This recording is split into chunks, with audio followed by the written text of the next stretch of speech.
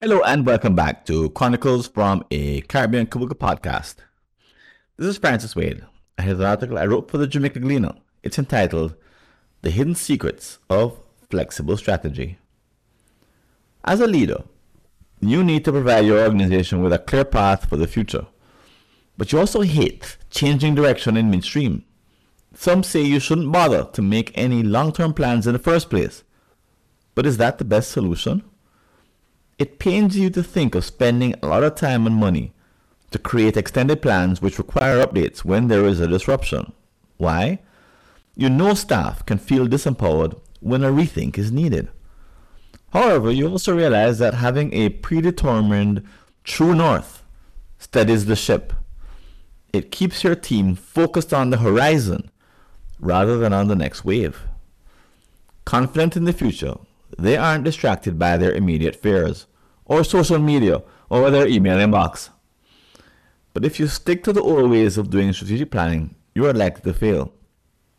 Most still try to use a vague vision statement, what Dr. Richard Rummel calls the statement doctrine. It's easy to do, but few remember it. Some organizations give up without even trying. They simply rename their 5-year list of tactics a strategic plan and keep going. Fortunately, there are modern techniques which can be combined with group dynamics to provide you with the flexible plan you need. Here are a few of these elements. Number 1, rapid backcasting. Unlike forecasting, backcasting is known as a method of strategic planning in which a detailed future vision is defined first. From this visionary description involving multiple key performance indicators, KPIs, you step back in time to the present. However, its originators in the academic social sciences have been accused of turning the approach into an exercise requiring months of effort, at high expense. The end result is a long report, usually unreadable by the average manager. Fortunately, there's an alternative in the form of rapid backcasting. In this adaptation, the output is a single matrix. This picture captures the timing of major decisions in your timeline, as shown in the vastly simplified diagram below. And here there's a diagram of as a matrix on the top axis. It's 2023, 2024, 2026, 2030, 2036, 2045, and 2050. And in the left column, there's revenue, profit, and then space for project 1 and project 2, which look like mini Gantt charts. For example, a company with a 27-year plan can record milestones such as the acquisition of another firm, project 2 above. But this is just the start. Overseas expansions, outsourcing, new technology implementation, product innovation, re-engineering, rapid process automation, these are all big decisions to be included in your timeline.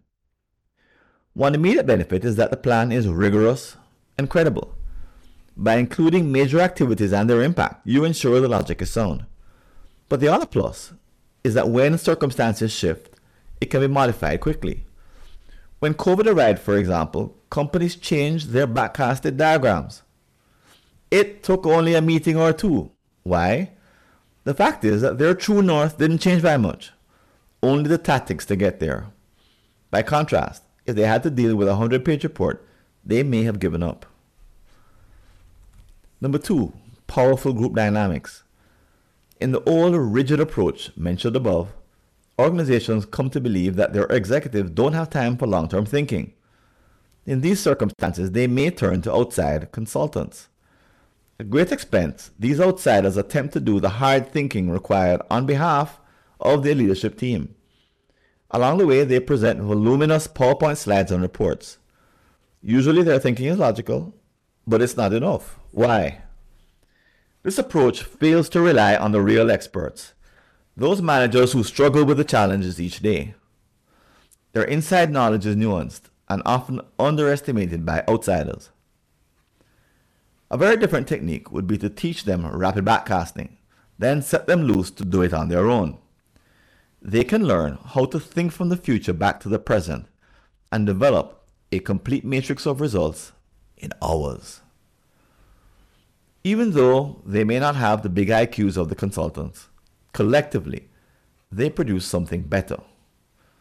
After trading different points of view and conducting some hard negotiations, they have made the most difficult decisions, and now they have a credible plan. I can say from experience I have witnessed teams making the most challenging choices imaginable under these circumstances. It's inspiring. In an honest and truthful setting, executives actually step away from their personal interests and seek the best for their companies. They just need to be given the chance to surprise the company with their courage and intellectual prowess. As such, when the inevitable disruptions occur, the team can call a fresh huddle, confident in their ability to make the necessary changes. After all, they can unmake any original decisions as they know how to use the tools. The naysayers argue that such feats are impossible. Don't even try, they advise. But they're wrong. Modern approaches like backcasting can now be taught quickly, and doing so makes all the difference.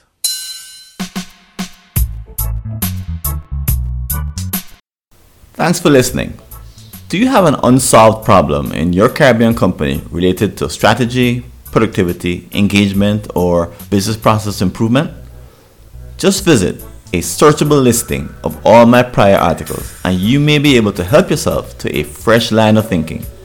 Go to blog.fwconsulting.com or see the show notes.